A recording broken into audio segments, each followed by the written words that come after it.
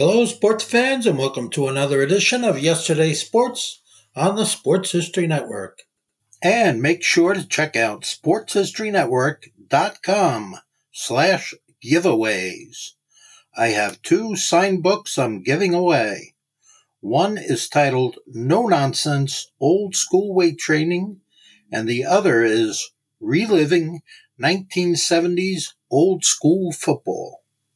Now it's time to take a sports break, a look at sports history on a daily basis. Hello, my friends of sports history. This is Darren Hayes of the Sports Jersey Dispatch podcast. Welcome once again to the Pigpen, your place for all things great in sports history, and welcome to another edition of your sports break, where we will talk about some of the greatest events for April 27th in sports history. And we have a lot of them to talk about, some great Hall of Famers, some great stories from the big 3 in sports, and I think you're really going to enjoy this episode. But before we get to that, let's make sure you're aware of how to get in touch with us, because we'd love to hear from you, love to have your feedback, your criticisms, your critiques, hey, some things that maybe you would like to hear on the show, and maybe some history. Maybe you'd like to come on the podcast and tell us some sports history of your own, or connection, or part of your collection. We'd love to hear it all. We are at pigskindispatch@gmail.com and would love to hear from you. We answer each and every email proudly, and love to communicate with our listeners. And let's start off in the realm of baseball with some Hall of Fame birthdays. We don't get to start off that way very often, and we should, because we have a great one today. How about Rogers Hornsby? He was born April 27th, 1896 in Winters, Texas. Baseball Hall of Fame second baseman. Rogers, also known as Raja, played on the St. Louis Cardinals from 1915 to 1926 and again in 1933. But in between those times, he played with the New York Giants in 27, the Boston Braves in 28, Chicago Cubs from 29 to 32, and the St. Louis Browns.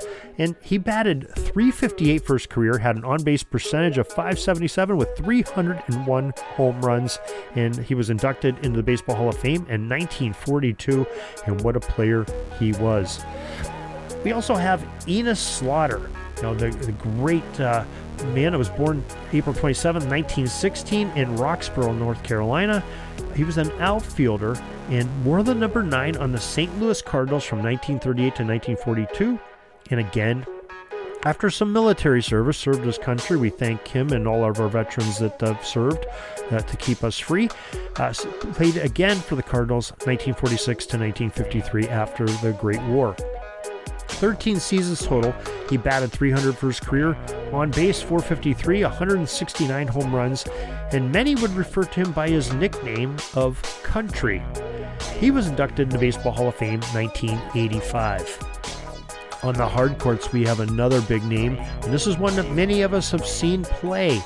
George the Iceman Gervin was born April 27, 1952 in Detroit, Michigan. He is in the Naismith Memorial Basketball Hall of Fame.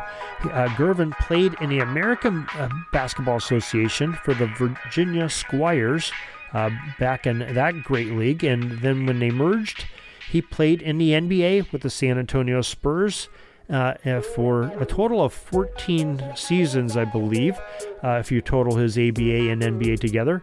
And he averaged 14 or more points in all of those 14 seasons. Points per game, that is, 14. His NBA average was 26.2 points per game for his career.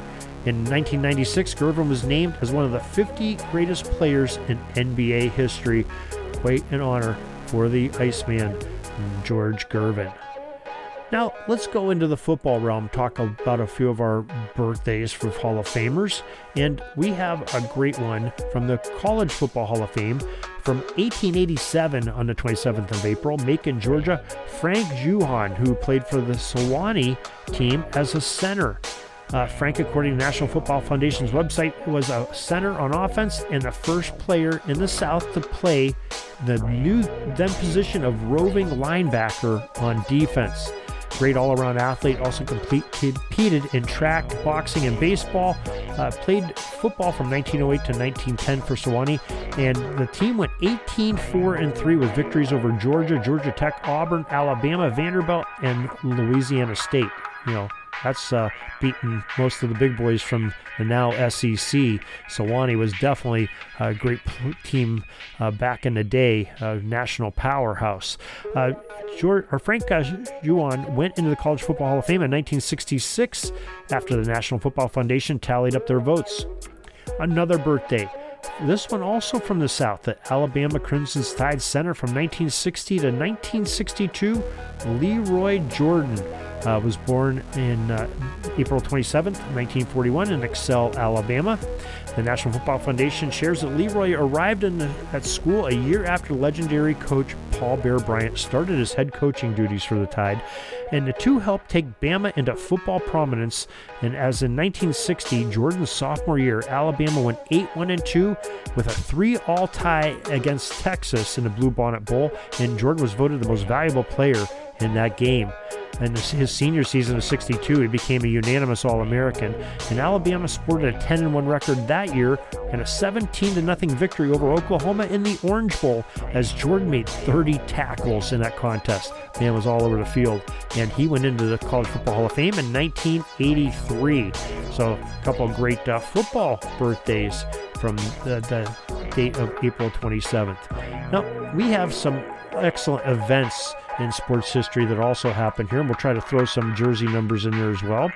April 27th, 1926, Mel Ott, who during his career wore the numbers of 3, 4, and 5, but not until after 1932 when numbers became mandatory on players. He made his first appearance in a game on that day in 1926, where the Giants had a 9-8 win over the Philadelphia Phillies. And in 1930 on this date, it sounds really crazy, but the Chicago White Sox first baseman Bud Clancy didn't handle the ball at all in a 9-inning game against the St. Louis Browns.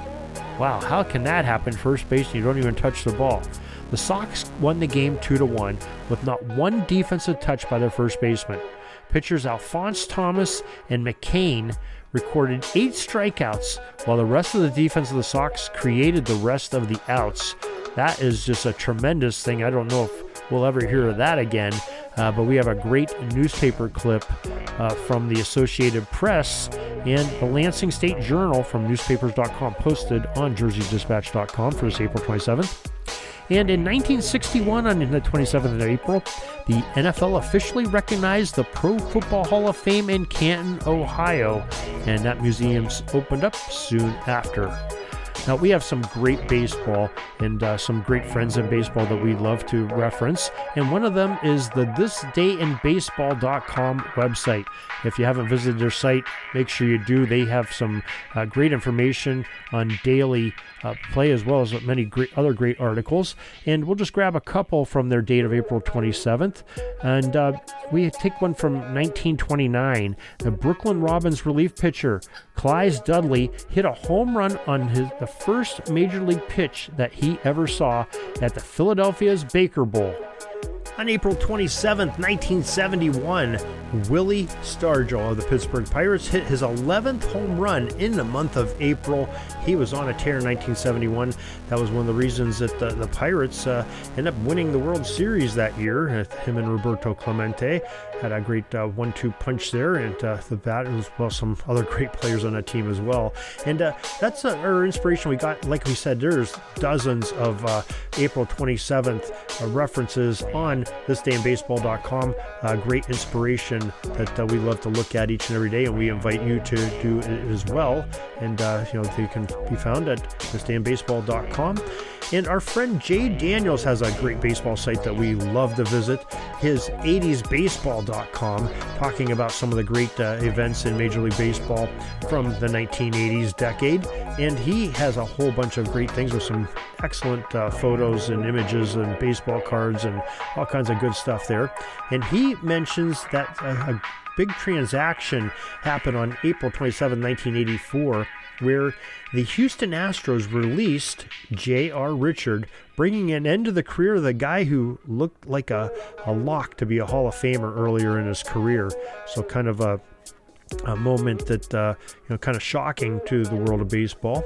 And another big day that Jay Daniel points out is that Fernando Valenzuela threw his 4th shutout in 5 starts when he beat the San Francisco Giants by the score of 5-0.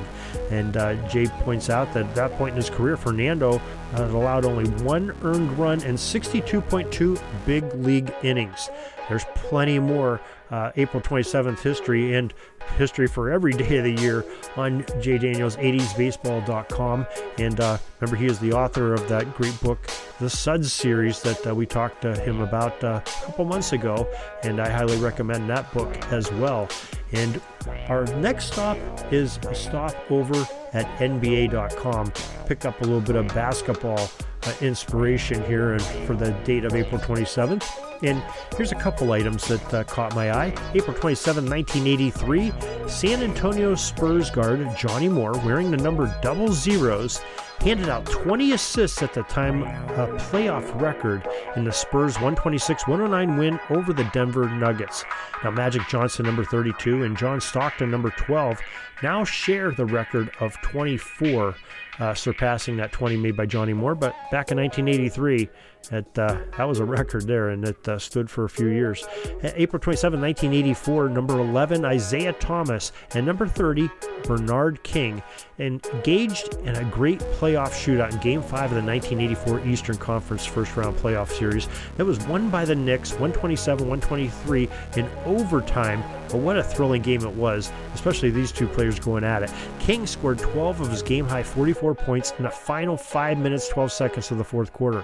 But Thomas stole his thunder by tallying Detroit's final 14 points in a span of just a minute 34 to send the game into that overtime session, where each star had 4 points in the OT.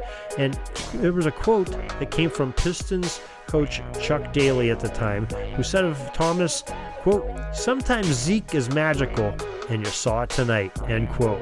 And indeed he was. Some magical moments from the NBA.com, some nuggets of the day history, and they have plenty more there too, not only for April 27th, but for the rest of the year. And some great things there, especially with the playoffs going on.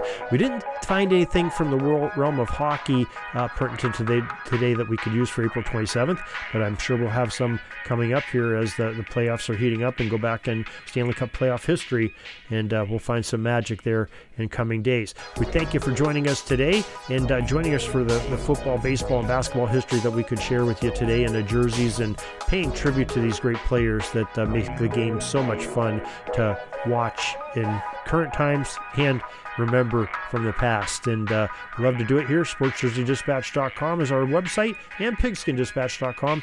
We appreciate you, and till next time, everybody, have a great sports history day.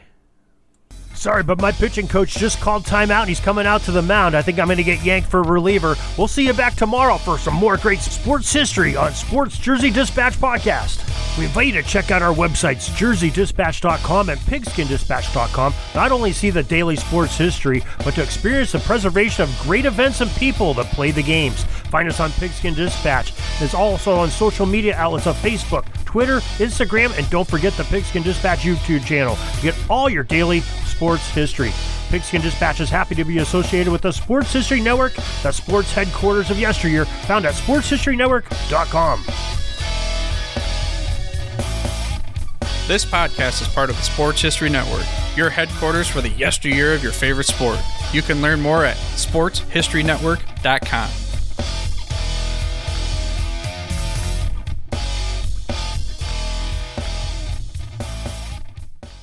Hey there, sports history fan. This is Arnie Chapman, aka the Football History Dude, and I wanted to thank you for stopping by to listen to another episode here on the Sports History Network. Our podcasters are passionate about uncovering and sharing sports stories from yesteryear. And if you didn't know it already, we have over 30 shows across the network covering all sorts of sports history topics. In fact, here's a glimpse into one of our awesome podcasts here on the network. Each week, the official Football Learning Academy podcast will take you deep into the history of pro football through interviews with players, coaches, or administrators in the NFL, as well as interviews with Pro Football Hall of Fame selectors, authors, and historians. You'll learn how the game evolved and important moments that shaped the sport into what it is today. And don't miss the Pro Football History Nugget of the Week. Listen to the official Football Learning Academy podcast on the Sports History Network. How about that? I bet you're super hyped to go listen to that new podcast, right? Well, to learn about this show and all the other podcasts on the network, head over to sportshistorynetwork.com/podcast. Again, that's sportshistorynetwork.com/podcast. Head over there today to find your next favorite sports history podcast.